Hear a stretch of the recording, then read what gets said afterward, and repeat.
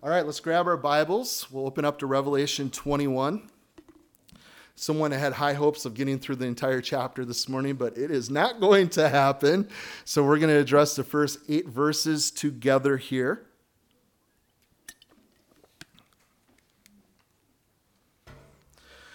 Now, if you're just picking up with us in Revelation and joining us here, that's okay. You just missed a lot of crazy over the last 6 months of studying the tribulation. Finally, Jesus now returns, kicks some Satan butt, all those who've chosen to rebel against him. And we see this morning in chapter 21, John now sees what? A new heaven and a new earth. For the first heaven and the first earth had passed away. There was no more sea. And then I, John, saw the holy city, the new Jerusalem, coming down out of heaven from God, prepared as a bride adorned for her husband. And I heard a loud voice from heaven saying, "Behold, the tabernacle of God is with man, and he will dwell with them, and they shall be his people. God himself will be with them and be their God." I look forward to this, guys. And then verse 4 tells us that he's going to wipe away every tear from their eyes. There shall be no more death, no more sorrow, nor crying. And there shall be no more pain, for the former things have passed away. And then he who sat on the throne said, "Behold, I make all things new." And he said to me, "Write, for these words are true and faithful." And he said to me, "It is done. I am the Alpha. I am the Omega, the beginning and end. And I will give of the fountain of water of life freely to him who thirsts." Do you thirst this morning? I'm thirsty. "He who overcomes shall inherit all things, and I will be his God, and he shall be my son. But the cowardly, unbelieving, abominable, murderers, sexual immoral, sorcerers, idolaters, and all liars shall have their part in the lake which burns with fire and brimstone, which is the second death." Wow, a lot here. I love considering heaven, guys. Heaven coming to earth. This is going to be pretty awesome. And I really wanted to preach to that, but there's so much here in the context. I listened yesterday to a study by David Hawkins. I'm going to post it on our Facebook later today. And he just thoroughly gets into heaven and what the Bible says to it. There's over 700 references to heaven in the Bible. A lot to be said to that. And I listened to it yesterday and was thoroughly encouraged and so looking forward to finally being with God in heaven as a result. So you guys will be blessed by him. I've been listening to him as we've been going through Revelation. Great teacher. But anyways, we're considering here this metropolis, this mother city, okay? Metropolis in the olden days, Bible times, ancient sense of the word, referred to the mother city, a very large city. We would say New York City is a metropolis, right? It's referred to as metropolis during the day, but Gotham at night, right? This big, huge city. So what does this new metropolis look like? That's one question as I read this. What does it look like? I can't wait. Okay, if this is what God's been preparing, Jesus has been preparing for us, and it is coming, what is a sky city gonna look like? Does it have jetpacks underneath that it comes to? Like, what is it like? I don't know if you guys have ever asked those questions, but there's a lot that comes to it. Like, what's the center? What makes the city so awesome? Who are the citizens that live in this city? What privileges do they have living in this city? And what blessed assurances do they have for being a part of this city? So we always have that thought of the ideal city. A lot of us moved where we live today because, hey, that's a good place to live. I see a lot of people today, in light of their cities going through crazy riots and a lot of stupidity, up and selling their houses, and we're out of here. We're moving out of town. We're moving out of state, actually. And aren't we always looking for a better city, a better state, a better place to live? Some of us are getting a little older. It's cold here. Where can I move where it's nice and warm? Let me tell you what, this city I'm sure is going to be 68 degrees all the time. That's what I like. If you like it 70, it will be 70 for you. I don't know. But the reality is this, I don't want to call it a utopia. Utopia is a sense of things being perfect, right? It has a great environment. There's harmony and everything is finally the best that it can possibly be. But the problem with utopia, if you literally look at what it means, utopia means no place, right? The place doesn't exist. Guys, this exists. This is really going to happen. Heaven is coming, right? A new world. This is so awesome. Okay? New. You're going to hear the word new. I don't know how many times through this chapter. If you're bored, you can count them as we go through. It comes up all the time. But think through our emotions for a second when we think about something being new. For you guys know your pastor, well, you know I like new shoes. Okay? I'm cursed. I don't know what. I've had this problem since I was a child, okay? Sonny's laughing over here. She's like, if you came and saw my husband's closet, you know what I'm talking about. I should have been a girl. I love shoes.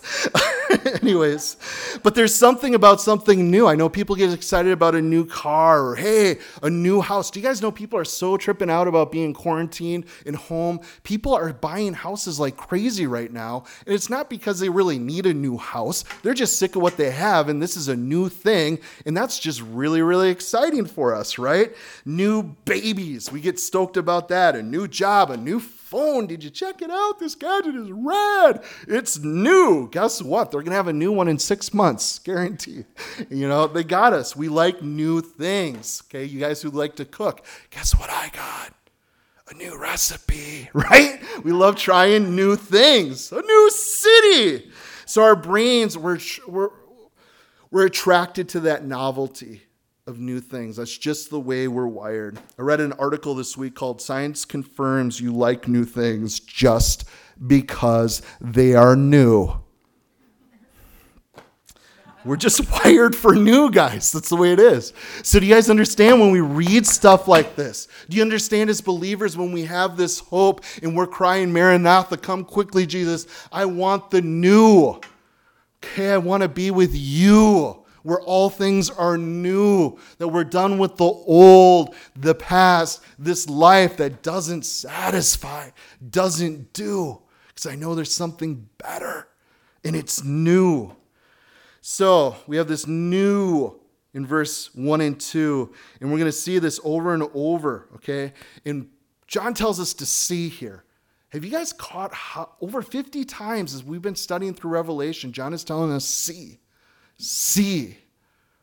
Do we have eyes to see what's been going on here? Why do we want to see? Because it brings us hope. It's the revelation of Jesus Christ, and who are our eyes to be fixed upon? It's upon Jesus, guys. Even this new city and how cool it is. I don't want to be there unless Jesus is there. That's what's going to make this city so cool. So the new heaven and new earth of verse 1 that we see here, they're made new. Okay, a renovation is going to take place. A global rehab project. Okay, you've heard of urban renewals or global renewals or universal renewal. I love 700 years earlier, the prophet Isaiah. Let's turn there. Isaiah 65. Okay, Isaiah saw God one day doing a very new thing. Okay, so Isaiah the prophet in chapter 65, verse 17, for behold, this is the Lord speaking, I create new heavens and a new earth, and the former things shall not be remembered or come into mind. As a Bible teacher, preacher, I have a hard time with this verse. I've struggled with this verse since I was a young man. What do you mean I'm not going to remember? Okay? I would like to remember Kaukauna someday. I used to not want anything to do with Kaukauna because I grew up a few cities over and this city just smelled funny. But I bought a house and fixed it up with my wife. It's our first house. We still live there. We're raising our family there. There's been good memories right here in Kaukauna. I'm going to want to remember these things. How am I not going to be able to remember those things? I'm okay forgetting all the painful, horrible things in this life, but there's some good things that I want to be able to remember. And you're telling me in this scripture we're not going to remember those things? I don't know how it works out, guys. I still struggle with this verse, to be honest with you. All I can conclude is the new heaven and new earth is going to be so rad, we're not going to even care. That's probably what's going to happen. Whoa, Jesus, this is awesome. Yeah, that all stunk. Who cares, right? Doesn't even compare. Even our nice little cute house, it's burnt now. Jump over one more chapter. As God reiterates here in chapter 66, verse 22 of Isaiah, for as the new heavens and the new earth, which I will make, shall remain before me, says the Lord, so shall your descendants remain with me. So Jesus really wants to make a point of, hey, I'm going to make a new heaven and new earth. It's not just a thing that we find in the book of Revelation. No, the prophet 100 years ago was speaking the same thing. Now let's start heading back to Revelation, and we'll stop in 2 Peter along the way, because even the apostle Peter spoke to this truth. And he tells us in chapter 3, 2 Peter chapter 3, we'll take a look at verses 12 and 13 here. And he tells us that we are waiting for the hastening and the coming day of God. We sure are, aren't we? I'm waiting. Could it be today? Jesus could come for his church at any time, okay? And I can't wait to be with him.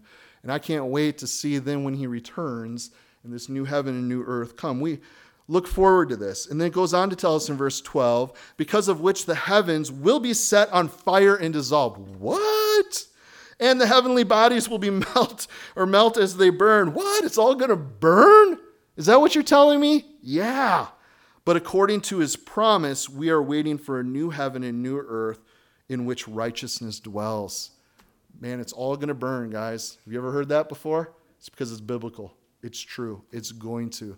But there's going to be a new heaven and a new earth. And who's going to occupy that? Believers. Children of God. His family for all time. So, we were told, let's go back to Revelation 21.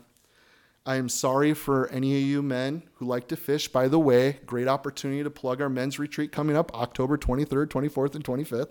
$100 out in Westfield, Wisconsin, about an hour and 15 minutes away. Camp Fairwood, we are going to be doing a men's retreat, and the theme is coming around Matthew 4:19. Follow me, and I will make you fishers of men. Okay, so we're going to have a fishing theme around that. I got a couple pastor friends that are going to be coming in with their fellowships to be a part of it. It's going to be good. I encourage all you men to come out for that. But for you fishermen, this might be a hard scripture right here when it says there's no more sea. But wait a minute. I like my fishing pole. I want to be able to go fish. What do you mean there's going to be a river, right? We read of that there in the New Jerusalem. But as far as, sea, it's going to be different during this time. And I think it's kind of cool. Where's John when he's writing this? He's on a little bitty island surrounded by sea there on Patmos. Okay, kind of like a prison, right? We can't kill you, Apostle John. We tried to boil you to death in some tar, but it didn't work. So we're just going to send you to this island. Great. I'm so glad he went there because we have this awesome book that we've been studying. Got this revelation. But for the sea, do you guys know that it covers almost 70% of our planet? Just gone. Okay. Well, what does an ocean do? Well, we have the salty brine of the ocean actually purges, cleanses, and preserves things here upon the planet, okay, making it fit for you and I to live here. But do you guys think that's going to be needed with the new heaven and new earth? No way, okay?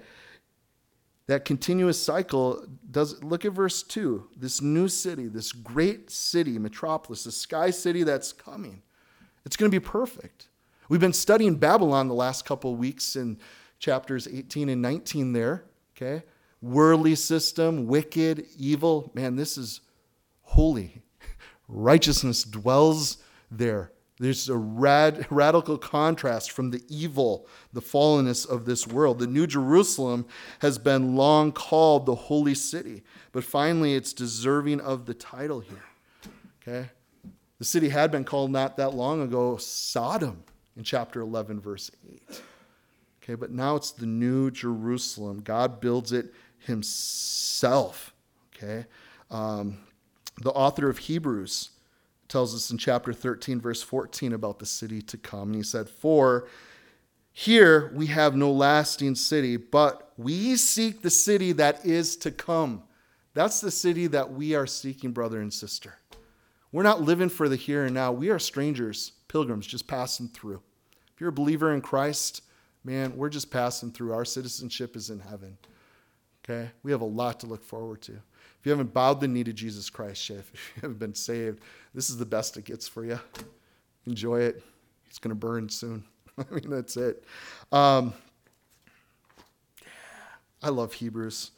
Anyways, the end of the world, okay, as we define it, is actually a starting point for something completely new and better, okay?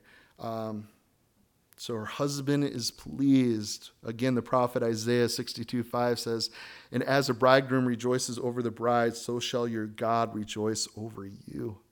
Okay, I love it.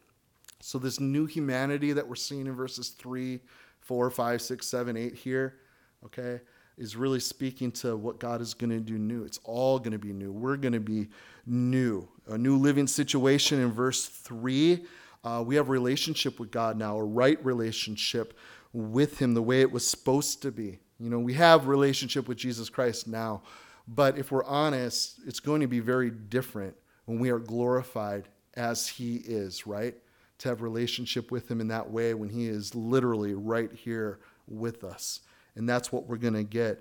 Paul tells us in 2 Corinthians 5, verses 6 and 7, we know that while we are at home in our body, we are away from the Lord, for we walk by faith and not by sight.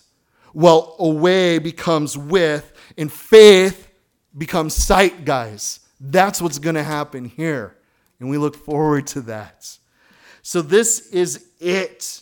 It could only keep, we could only keep one scripture in all of Revelation, or at least I would probably keep this one, because this is what it's all been building up to.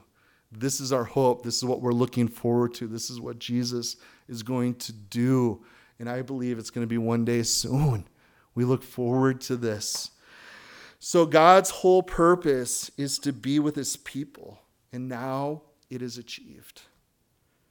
I like what the Message Bible said here. It put it this way. I heard a voice, thunder from the throne. Look, God's moved into the neighborhood, making his home with men and women. They're his people, and they're his God. I love it. So we think of us going to heaven, don't we? But this is also a reminder of him wanting to be, to live, to commune with us. Are you seeing the heart of your God in this passage? He longs to be with us. Yeah, we long to go home to be with him, but he wants to be with us. So finally, residence with God here, united with God. The most important thing about this heavenly reality that awaits us, guys, it's not going to be the absence of sin. Evil's gone.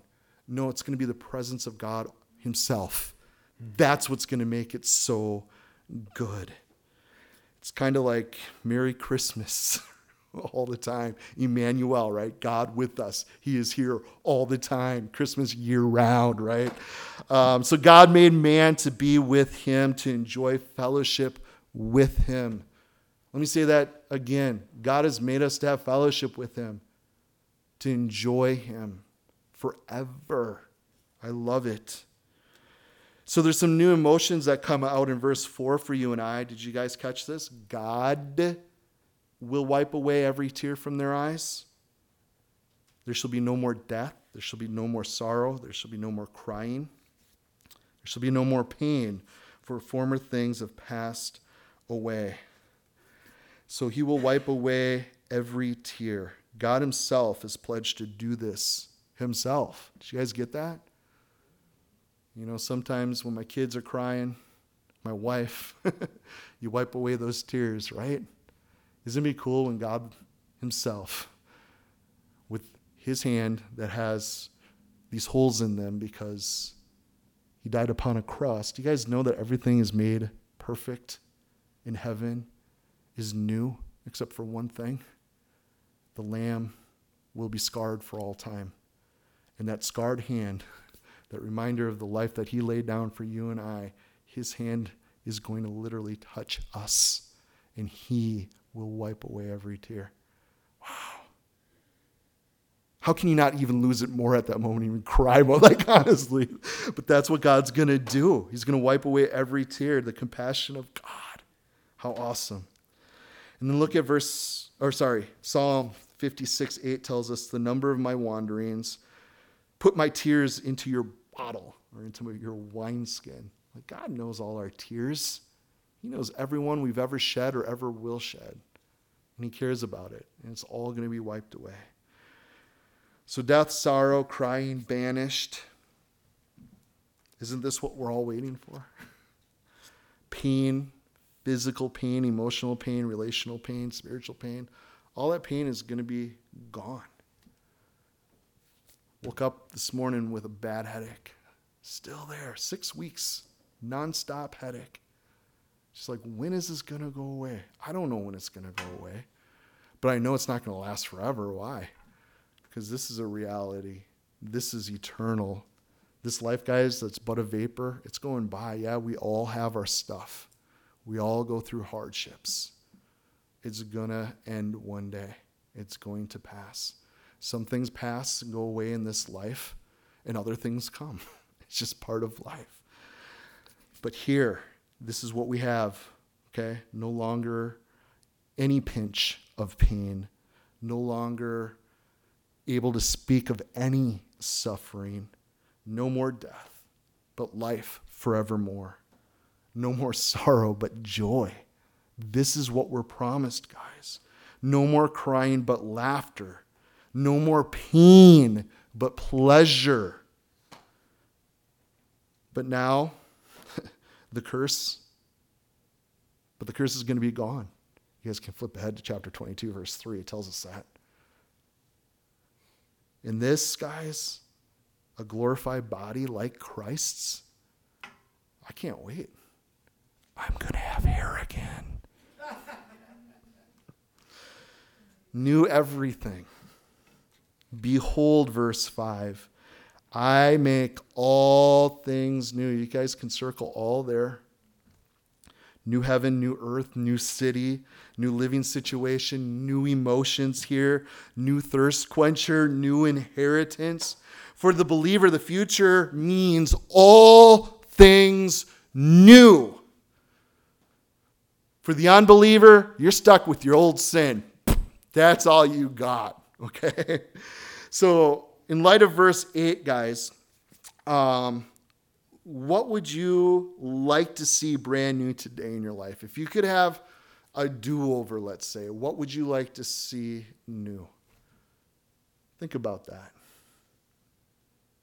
Does that even compare to what we're going to have, or what we do have, what we are promised as being God's kids?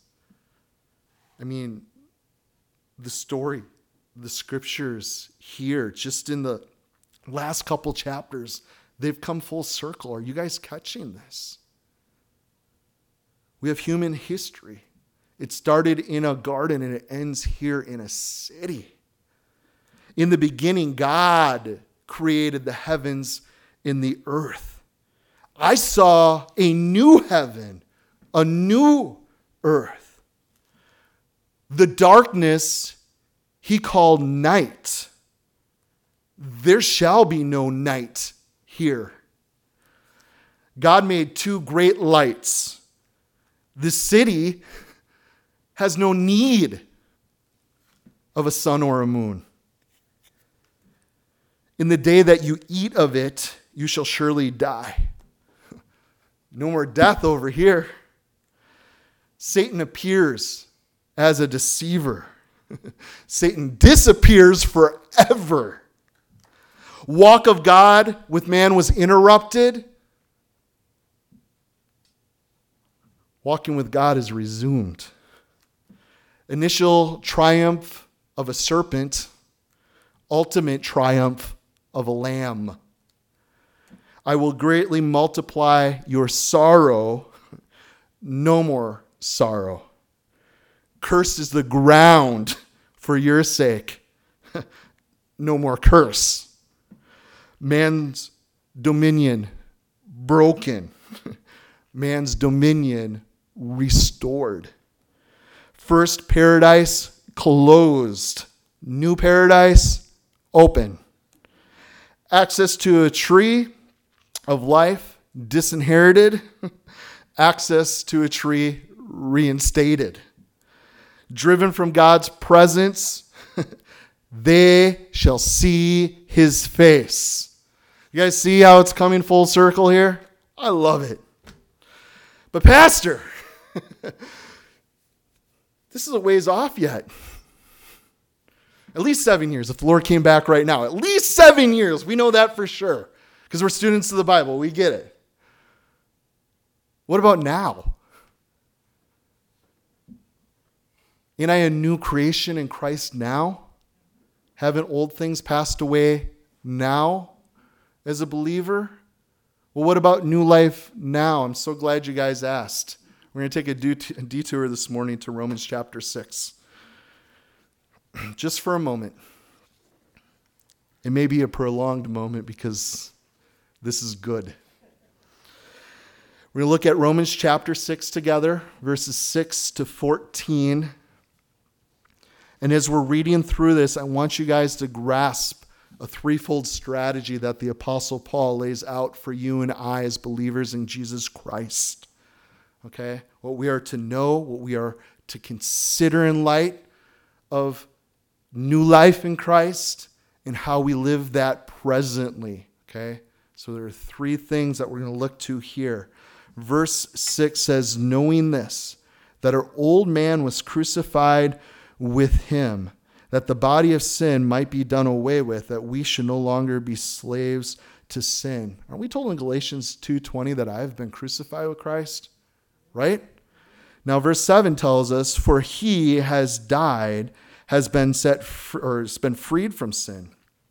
Now, if we died with Christ, we believe that we shall also live with him, knowing that Christ, having been raised from the dead, dies no more. Death no longer has dominion over him. For the death that he died to sin once for all. But the life that he lives to God. Likewise, you also reckon yourselves to be dead indeed to sin, but alive to God in Christ Jesus our Lord. Therefore, do not let sin reign in your mortal body, that you should obey its lusts. And do not present your members as instruments of unrighteousness to sin, but present yourselves to God as being alive from the dead, and your members as instruments of righteousness to God. For sin shall not have dominion over you, for you are not under law, but under grace. So we are to know this truth, brother and sister. That's why we're taking a detour. We need to be reminded of this. We need to walk in the newness of life. That is what God is asking of us. But I did the past so long. That's what I know. That's how I think. No, you've been made new in Christ. Old things passed away. Don't go back there. Walk, move forward in the newness of life in Jesus Christ. So, step one, we know. There's a knowing how his death and his resurrection affect us. Know that our old man is crucified, right? I've been crucified with Christ. It is no longer I who live, but Christ who lives in me. In the life I now live, I live by faith in the Son of God who loved me and gave his life for me, Galatians 2:20. So, old man's crucified, but he is long at dying, isn't he? Doesn't he rear his ugly head once in a while and whisper into our ear, oh, you can still do this? Remember when? And those temptations just keep coming. Okay? Crucified. Dead. Don't listen to those lies. Now, we also need to know that when death stung Jesus, it stung itself to death. Kind of like a bee, right? What happens when they sting you? Death sentence really for themselves. That's what happened here to death. So living, guys, the new life starts with knowing. Knowing that he died to set us free from sin. Knowing that our old self was nailed to the cross with him. Knowing that just as Jesus rose from the dead, will live forever, we have been raised to new life that has no end. In knowing that we live no longer by the tyranny of sin. And this is the beauty of the gospel. That's why it's such good news. That's why we share it with people. Okay? Not only does the gospel rescue us from the penalty of sin, it also rescues us currently, right now, from the power of sin, and will one day rescue us from the presence of sin altogether. Now, Christians today, we need a radical reorientation to the now power of the gospel. Right now. But my hope, it's fixed on this new heaven and earth to come. It's fixed on finally being glorified with Christ, where I don't even have to struggle with a sin nature, this old man, any longer. I used to think of Romans chapter 1, verse 16. We all know that I'm not ashamed of the gospel because it is the power of God unto salvation for everyone who believes. I thought that was all about evangelism. That's it. But guys, it is for salvation, the gospel, past, future, and present, right now. You see, it justifies, it sanctifies, and it glorifies. But the gospel isn't simply rescue from the past, and it doesn't only rescue us for the future, but it is the power of God that rescues us in the present. It is not just the power of God to convert us. It's not just the power of God to change us once we're saved. You see, it's Jesus' law fulfilling life, every part of it. His death, okay, his resurrection, which guarantees for you and I that one day all things will be made new. But we need to know that all of Jesus' work, all of it is centered in the gospel. His life alone isn't the center of the gospel. His death alone isn't the center of the gospel. Even the resurrection isn't the center of the gospel. It's all the work of Christ. You guys understand that? It is him. And it's all that he has done and all that he is that brings redemption to you and I, guys. So, verse 11 here in Romans 6, it tells us to consider. Likewise, you, speaking to Christians, you reckon yourselves to be dead indeed to sin, but alive to God in Christ Jesus our Lord. So what is both dead and alive at the same time? Me and you guys. Believers. Believers are both dead and alive. Dead to sin and alive to God. And by faith, we must live accordingly. This is how we walk in the newness of life. We need to reckon ourselves here. Reckon, consider, calculate, do the math, regard, recognize what is being laid down in the Word of God. If you are new in Christ, stop walking in sin. Why? Because we're set free from it. You now get to walk in the newness of life. That's what we get to do, guys. And we do that because of the gospel. The power of the Holy Spirit lives within us. You see, guys, it means we get to see the truth in whatever situation you're in. What are you facing today? We all got our stuff. Each one of us. No one's exempt. I know everyone in this room, you're all going through something. You're all facing something. What's the truth in that situation? You see, it doesn't just happen here. It's something that we as believers, we can and we must do this daily. Reckon. In light of me being a child of God. In light of me being called by my Maker as his child to walk in the newness of life. What do I do right now in this situation? You see, Christ's death and resurrection have altered our position, and we should live accordingly. That's our new reality. But this is all I've ever known. Well, great. All things become new. Start living in it. Begin to learn what that looks like. Okay? Did any of you, when you were born again, just get it all immediately? Were you sanctified right away, like completely like, oh, this all makes sense? Okay? Man. And isn't that how the old man works too? Son, you should be farther along as a Christian. You're a pastor even. You should have it together. You're weak. You're lame. You should just go back. You should just give up. You're blowing it. Do you guys ever hear those type of voices? Those are lies. That's the old man. He's lying. That's why we need truth and stand in truth. You see, guys, when we live accordingly, okay, we're going to stand in truth. We're going to understand what the Bible says about sin in light of who we are now as a new creation, that we are dead to it. But that we are actually to count ourselves as dead to it. Do you understand that? Okay. There's still sin, but we as believers are dead to it. We can't just say, oh, sin doesn't even exist anymore. I'm exempt. Okay. Man, that's just pride. That's foolishness. Man, you say you have no sin, you're a liar. Well, that's harsh to say, Pastor. No, it's what the Word of God says.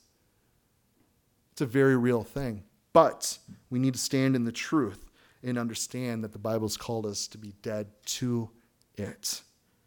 The sin of an unbeliever is a natural consequence of the fact that he's a slave to sin. We are no longer slaves to sin. We've been set free, brother and sister. The sin of a believer is quite out of character because we've been set free. We're alive to God. Did you guys read that here? We are alive to him. So we've not only been free from something, but we've been freed for something. We are now free to love. We now get to serve God. Think about that. So what have we put our hands to? What are we plowing? What are we working at? Is it loving God? Loving others? Serving him? Serving others? That's what we're free to do now, guys. I think of Lazarus. You guys remember the guy who died? Jesus brought him back to life? Yeah. I think of his life. Death, and then he was alive again. I think it's a good picture of this concept. You guys remember Jesus raised him from the dead and he said, loose him, let him go, right? Well, Lazarus left the grave, okay, got rid of his grave clothes and began a new life. We get to do that, brother and sister. Consider, recognize, remind that you are dead. Remind ourselves that we're dead to sin and alive to Christ. And that brings us to verse 13 here. I'm going to read it out of the New American Standard. It says, do not go presenting your members or your parts of your body to sin as instruments of unrighteousness or weapons. So to be this instrument, tool, a weapon, okay? Sin is regarded as a sovereign in verse 12, that reign, right? Who demands that military service of its subjects. Present your members. So don't let sin reign in your mortal body. Pretty simple.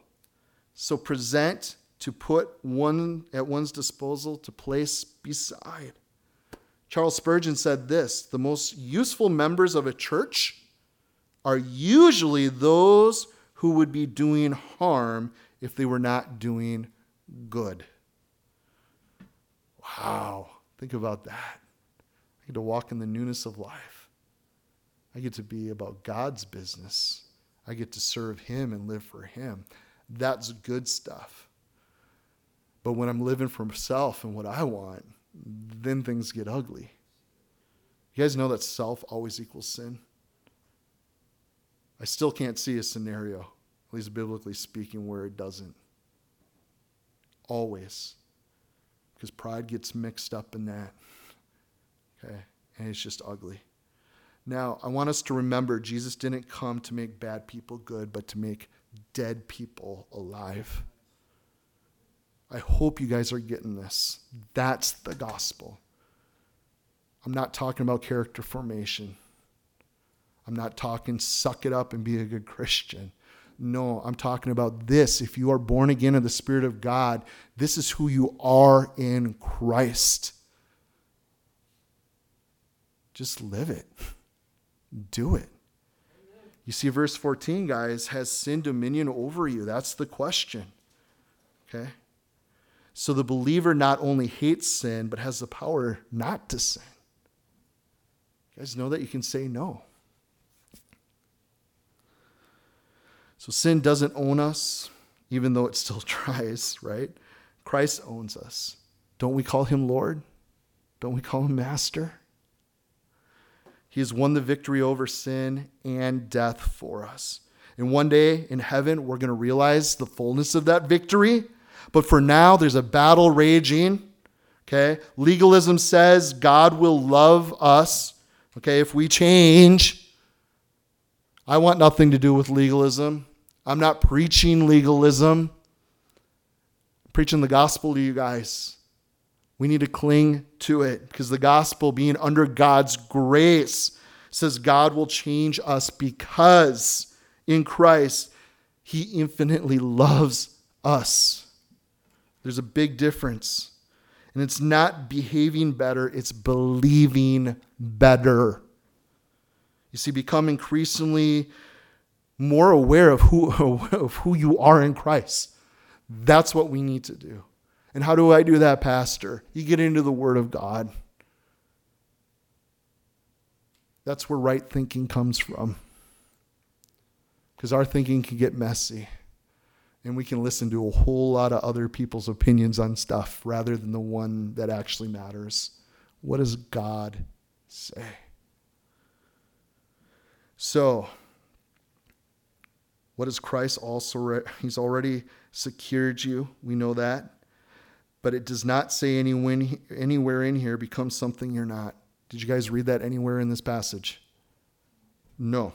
Okay, it says become practically what you already are positionally. You are a child of God. You are a saint. You are holy. But I feel dirty. Guess what? Doesn't matter how you feel. You are holy. Period. This is who we are in Christ. And we get to live that way. So, our problem, saints, is not thinking we can earn God's favor. I know we know better than that. No, our daily struggle is thinking that we can keep God's favor. Well, if I go to church today, then he'll be pleased with me. Aren't you glad I came, God? Are you going to be good to me now? We can't do that, guys. We can't earn his favor. Our hearts are naturally bent on trying to maintain favor with God, sustaining a performance-driven relationship with him. See, we must depend on the gospel. It always comes back to believing the gospel.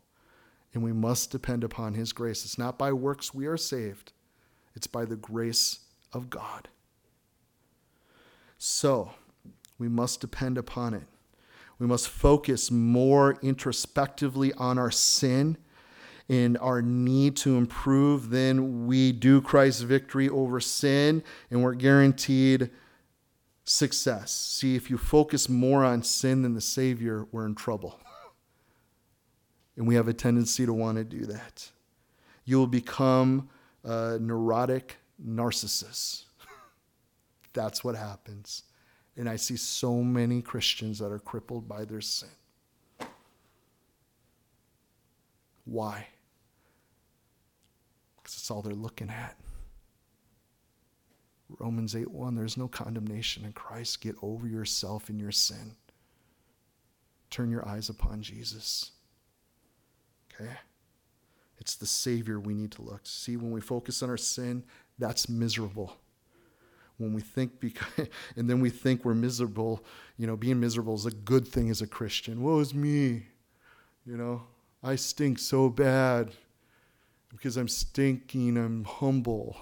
No, it's just gross. Stop looking at the sin. You look at Jesus. So did you guys catch it here? We need to know. Okay, that's the first one.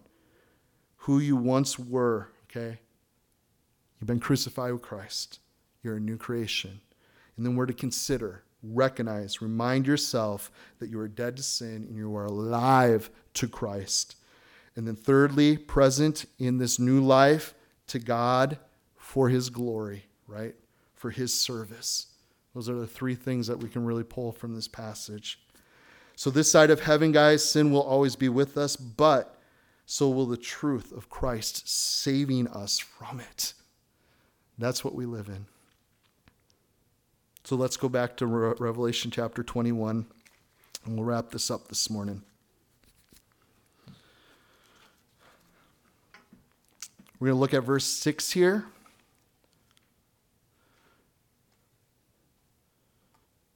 There's a new thirst quencher that we find here. And he said to me, it is done. I'm the Alpha and the Omega, beginning and the end. I will give of the fountain of water of life freely to him who thirsts. Do you obey your thirst? I forget which soda that was, but that was a slogan. And every time I'd see that commercial, I'd always think of this scripture. It's just like, yeah, I need to obey my thirst. It's not this soda that's going to quench it, okay? Because I've lived long enough upon this planet, in this life, to know that the things I think that are going to quench my thirst just keep leaving me thirsty. It doesn't really ultimately satisfy because I'm going to want more. And because you're good at marketing, you're going to get a bunch of my money because that's how foolish we are. And that's why we're called to drink deeply of Jesus, because he alone can satisfy, guys. You see, so when we consider verse 6 here, we have, the best of the world's pleasures are going to leave us thirsty. We're never truly satisfied. And the ultimate satisfaction I think you and I are looking for is inner peace. Would you guys agree with me? Isn't that the thing we most long for? Absolutely. I mean, you look at any beauty pageant, the winner, they always ask questions, and what would you like to see? World peace. That's what we want, right? We're all looking for world peace. So, where does that come from, guys? Well, it only comes from the water of life. And it's free. It's with no cost, right? It's free. We see that in chapter 22, also verse 17. And that's why he's beckoning us to come to him. So one prerequisite here for you and I, we need to come thirsty. Did you come thirsty to church this morning? Or did you come just, hey, this is what I do. I got to go through the motions. What was your agenda in coming today? Was it to drink deeply of Jesus? If you're visiting with us, we're glad you're here. It's about Jesus. We always try to keep things about Jesus. Why? Because it's all about him. He's the one that satisfies. He's our hope. It's him, God himself. So on earth, nothing satisfies you. No wealth. We always hear of the wealthiest of the world. They still want more. I don't get it. Good thing I'm not wealthy. Right? We're always set. Fame, pleasures, possessions. If I just had that. If I just had a new pair of shoes, I would feel better. I do like wearing new shoes. But I've had enough new pairs over the years. It don't last that long anymore. I know better. I've learned, I've tasted and seen how good God is. I enjoy them, but they don't compare to God. You guys get that? the more we treasure Christ, the more we exalt him, the more we partake and thirst for more of him, the sweeter he gets, and the more we know he is it. To experience him, to be refreshed by him. And just his statement here being the Alpha and the Omega, do you guys understand the context around what this is saying here? Okay? The Alpha and the Omega of the Father. We saw that way back in chapter 1, verse 8, in verse 6 here, and then we'll see it next week in chapter 22, verse 13. The Hebrew word for truth is hameth, which starts with aleph and ends with tav. There's some Greek scholars out there that say that the Greek goes back to the original here, the Alpha, the Omega, the beginning, the end, the A to the Z in English, everything, okay? So God is absolutely the beginning and he is absolutely the end. I don't understand it all, I don't get it all, but that's what he's proclaimed in his word. You see, everything ultimately originates with him, right? And everything will somehow end with him. We know God as the creator, but he's also the consummator, right? God is the first, the beginning. We're told in Psalm 90, verse 2, before the mountains were brought forth, or ever you had formed the earth and the world, from everlasting to everlasting, you are God. So before him, nothing, right? Never a time that he was not. And that's the part I struggle with. I don't get that.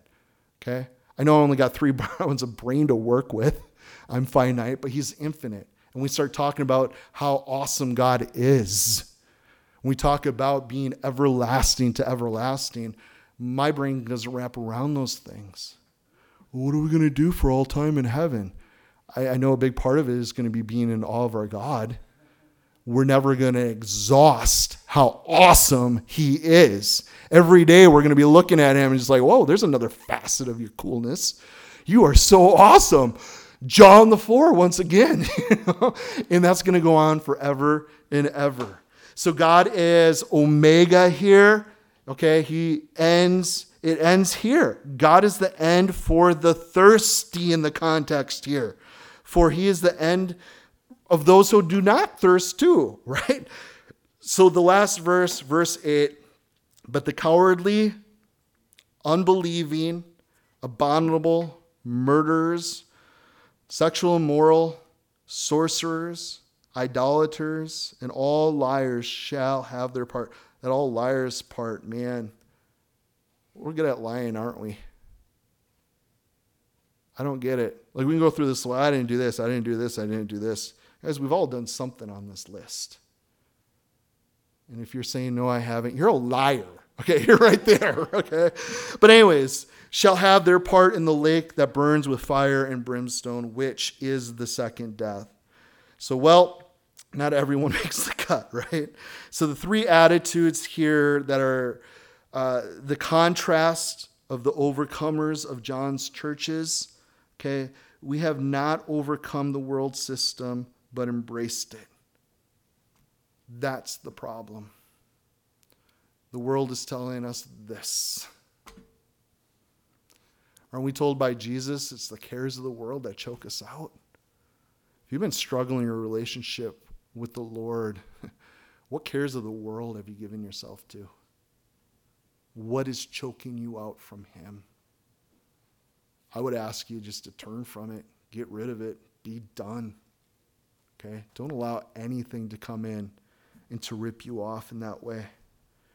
It talks about the cowardly here. Those would be the fearful, those who are afraid to confess Christ, to be a minority in a very unpopular side of things.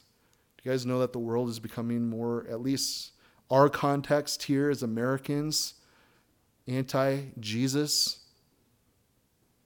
Have you guys noticed that, or am I the only one? It seems like anything goes. We can tolerate everything, except for you born-again believers who want to stand upon the word of God. We're okay with everything, but you have to follow suit. You Christians. And it's going to get worse, guys. Persecution's coming. You know, we can fight for our freedoms, but let me tell you what. Persecution's going to happen, even in the freest of countries. Because let me tell you what, guys, the world hated me, they're going to hate you.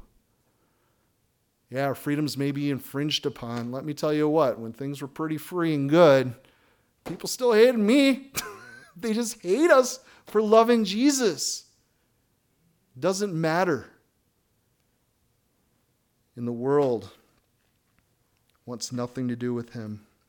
And then we have the unbelieving, those who willingly refuse to believe with their hearts. The gospel's logical. I have a hard time when people just say, you just need to have faith. Yeah, we're saved by grace through faith. Like, I understand that. We have a choice. We have to put our faith in it. But when people talk about it being a blind faith, like, I just need to jump in, it's ridiculous. I don't even know if there's a God. That's because you're a fool. Look at creation. Look at science that's being proven. Everything is pointing to an intelligent designer out there. Who in the heck do you think gave us all this DNA with all this information? It comes from somewhere. You've had a science class. Use the brain God gave you. Think through it. It's logical. I don't know if I can trust the Bible. Have you taken time to actually look into its claims? Have you actually tried to study it and see if it's actually right or wrong? Can you actually disprove it? Or have you just heard some stupid things from people through the years and you've become brainwashed and you've bought into the lies? If you actually took it any time, you'd find out real quick it's supernatural in nature. Man, if you came out to Freedom Fellowship anytime in the last 7 months, they're studying the book of Revelation. Prophecy all over the place. Being fulfilled like crazy. Only God can foretell the future. And there's thousands of them in the Bible, and most of them have been fulfilled. What's going on? Oh, well, maybe God is legit. Maybe his word is true.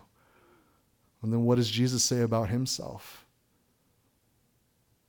Did he prove to be who he said he was? The Savior of the world, mighty to save. Did he overcome sin, death? Well, historically, there's accounts like crazy. He really did rise from the dead. He really did die. Can't disprove that. It's all pretty logical. Now it's on you. It's not a blind faith. You just have to have faith. No. Reckon. Do the math. Think. The most logical thing we can do is humble ourselves before our Maker. But who are we to say we know better than him? That's just sin, guys. It is pride.